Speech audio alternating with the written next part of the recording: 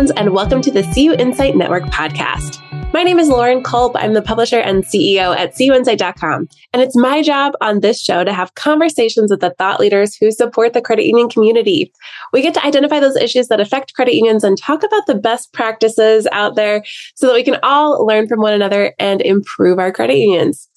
My guest on today's show is Craig Helmers. He's the Vice President of ATM Management at ATM USA. Craig, thank you so much for being here. Thank you for having me. Happy to be speaking with you. Yeah, I always start off the show the same way. Most of us did not grow up thinking we'd get to work with credit unions. And I did not even know what they were until I was in college. I'm curious, what did you want to be growing up? Well, like most kids, I dreamed of being in the ATM business from an early age. What kid doesn't, right? Exactly. Kidding, of course. My younger version envisioned pitching for the New York Mets. I guess, the 1986 team, I was around 11 or 12 years old, and Keith Hernandez, Gary Carter, Gooden, Strawberry, that World Series team, they caught my imagination, and I've been a diehard fan ever since. Unfortunately, recently. Well, I love the story. Sorry about the team. Now, so you're not in sports right now as a profession, but what was the journey like to your current role then as Vice President of ATM Management at ATM USA? Well, I've worked at ATM USA for 14 years, and I started on the retail side of the business, mostly dealing with convenience store chains, restaurants, bars, that type of thing. It was a good way to familiarize myself with the business in general. But as I got more experience, they transferred me over, let me spread my wings a little bit, and now working with financial institutions and have been for, roughly 10 years or so. My focus is on the credit union side. I do work a little bit with banks, but credit unions are more of my focus. And I just like this side of the business more because it's less transactional and more about being a good partner and solving problems for our clients. It's been a really good journey so far. Well, you're speaking our language. We love credit unions over here. So tell me a little bit more about ATM USA. What is the elevator pitch that you would give folks about what you do at ATM USA and where you can really add value for credit unions? Well, we really pride ourselves on providing high-end service with exceptional uptime for our partners. Our goal is to take the stress of operating an ATM fleet off the internal staff of the credit union. And we know that resources right now are limited in today's world, have been ever since COVID, and for whatever reason, it hasn't fully corrected yet. So hiring our company is like adding a fully functioning ATM department with a 25-year track record of high-end results without the overhead that comes with running an ATM fleet yourself. I love it. That is a perfect elevator pitch. And I don't work at a credit union now. I did back in the day, but I hear from a lot of my friends who do still work at credit unions that the ATMs that they have at the credit union directly, there can be a lot of challenges related to maybe regulatory mandate changes, systems upgrades every few years, a lot of having to replace or upgrade the ATMs. I remember it being a bit of a headache when I was at the credit union. Is that the case? Is that your experience across the board? And maybe can you tell us, have there been any later changes in federal mandates or any other regulatory mandates? Yeah, it does seem that every few years something new comes around that has to be dealt with. Past examples that come to mind would be EMV, Americans with Disability Acts, and the Windows 10 updates. Those were all fun to deal with, right? Nobody enjoyed that. But as the technology evolves, so does the sophistication of criminals that want to steal money out of the ATMs. So the next big one that needs to be on everybody's radar is the PCI compliance piece. PCI Security Standards Council is mandating that all ATMs and ITMs have the latest, most secure PIN pad and software on their machines. And the deadline is the end of 2024. So we're about a year and a half out on that. Any ATMs or ITMs that are not upgraded will not work as of January 1st, 2025. Processor will just turn them off. Wow. Well, that sounds like a really urgent issue. Obviously, we don't, with all the investment in ATMs, don't really want them to just turn off. What do you recommend credit unions do to prepare for the impact here? It is an urgent issue. I've seen several reports that up to 50% of ATMs run by banks and credit unions in the U.S. will need to be replaced due to this requirement. So the very first thing I would do if I was a credit union is find out whether their ATMs need to be upgraded. It could be software only. It could be parts and software. It could be the whole ATM. There are a lot of popular ATMs, such as the NCR 30 series, Diebold Optiva series, that don't have an upgrade path at all, which means those ATMs will need to be replaced. Once they have an idea of what does or does not need to be replaced, then they could devise a plan of attack. That makes a lot of sense. As a credit union, we've kind of touched on this, but it can be really expensive to sort of maintain and upgrade and replace ATMs constantly. So I'm curious, do you have any suggestions for them on how they can maybe manage or defray some of the costs associated with ATM management? Yeah, I do think that ATM outsourcing needs to be considered or at least looked at by almost every credit union. ATM outsourcing is designed for credit unions that want to get out of the ATM business altogether, but still offer their members convenient, well-run ATMs and ITMs. So, for credit unions that choose ATM outsourcing, they get to turn the responsibility for upgrading the ATMs over to their ATM partner. That would include parts, software, or even entire ATM replacement.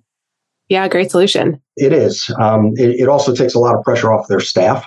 They no longer have to forecast and order cash, load cash, or any of the other tedious, time-consuming things associated with operating ATMs. So it frees up the accounting department, and it also protects employees if you're still having them load cash at off-premise or island ATMs. Possibly the biggest benefit that I could think of is that you get to call one vendor that does it all.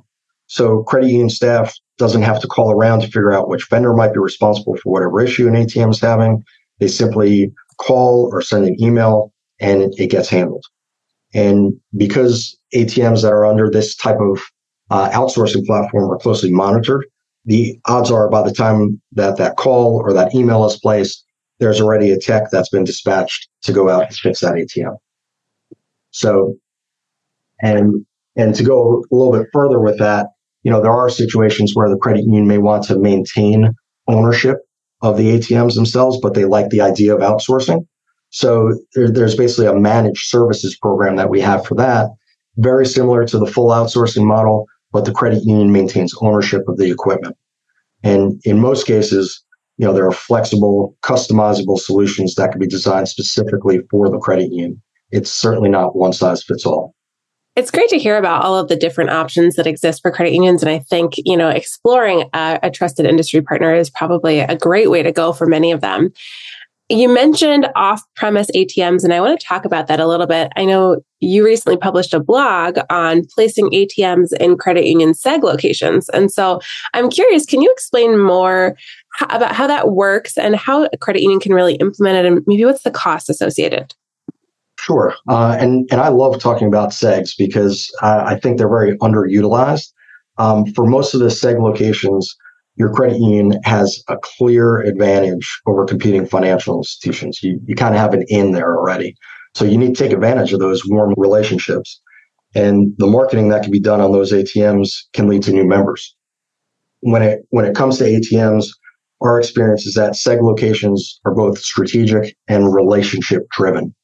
So you want your brand in front of as many existing members as possible, as well as people who are most likely to become members. And that certainly exists at those seg locations. We're all looking for ways to maintain and grow membership, right? So low cost, off-premise ATMs are a great way to stay in front of members and potential members without blowing out the budget and without creating more work for the staff. Plus, it helps build relationships with local businesses by allowing them to offer a perk that will help them attract and keep staff. So, in my opinion, you want to make it as convenient as possible for people to do business with you. Surcharge-free ATMs that they walk by all day long is one way of doing just that. People spend as much time at work or more time at work than they do pretty much anywhere else, including at home. So your credit union should have a presence in the workplace and take advantage of these niche locations where you're not constantly battling other financial institutions in your local market. Yeah, that's such a good point. And I think exploring putting off-premise ATMs into different seg locations, it just makes so much sense for credit unions, especially those that are really seg-based. And as we look to the future, you've shared so many great pieces of information here. We know that there are kind of ongoing changes in terms of regulatory mandates and system upgrades that we need to have. But I'm curious, what is ATM USA's overall focus for the road ahead? Where are you really focusing your energy? It's a couple things. Our focus going forward is providing turnkey outsourcing solutions for credit unions and banks that we want to become more efficient when it comes to their ATM fleet. We see a tremendous need, and we want to be that solution for them. It's actually been a focus for us for years now. Another focus is bringing new products and technology to our partners. We have a new product called Mini Branch, which I think is a game changer.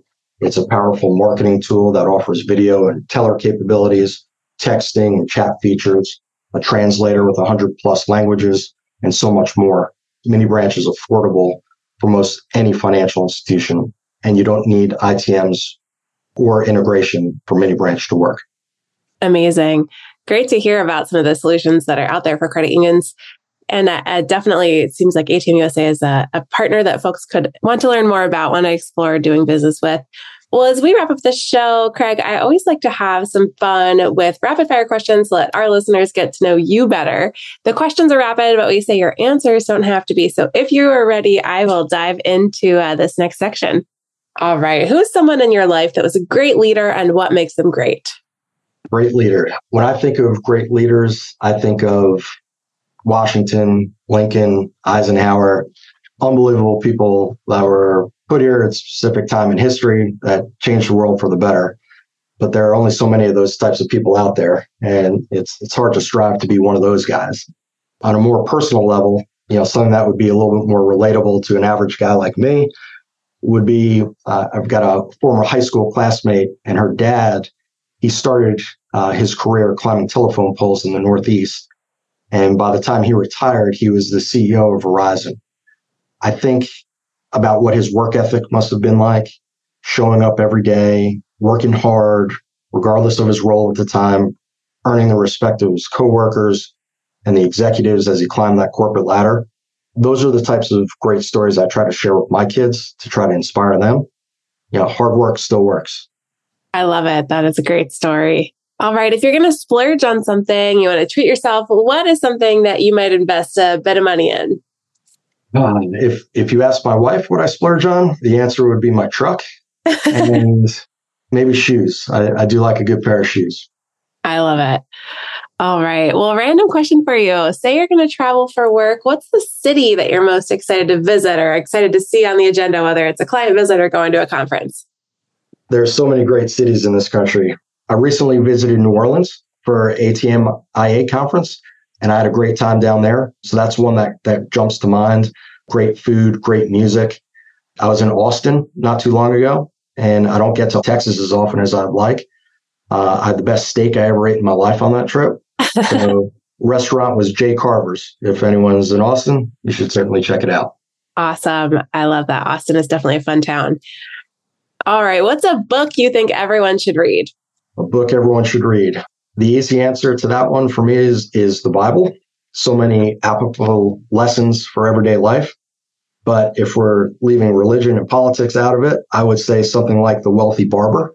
My older brother gave that book to me when I was still in high school, so I'm dating myself. This goes back 30 years.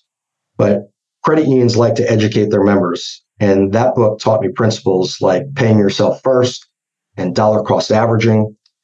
How many kids today come out of high school that know these principles? How many of them know about budgeting or the difference between expected returns on equities and bonds and cash investments? We could solve so many problems in this country by teaching the basics of budgeting, investing, and general personal finance. And that's one reason I like dealing with credit unions, is because they have a big focus on education. So The Wealthy Barber, it's an oldie but a goodie. All right. We're going to link to that book here in the show notes so that everybody can read a little bit more there.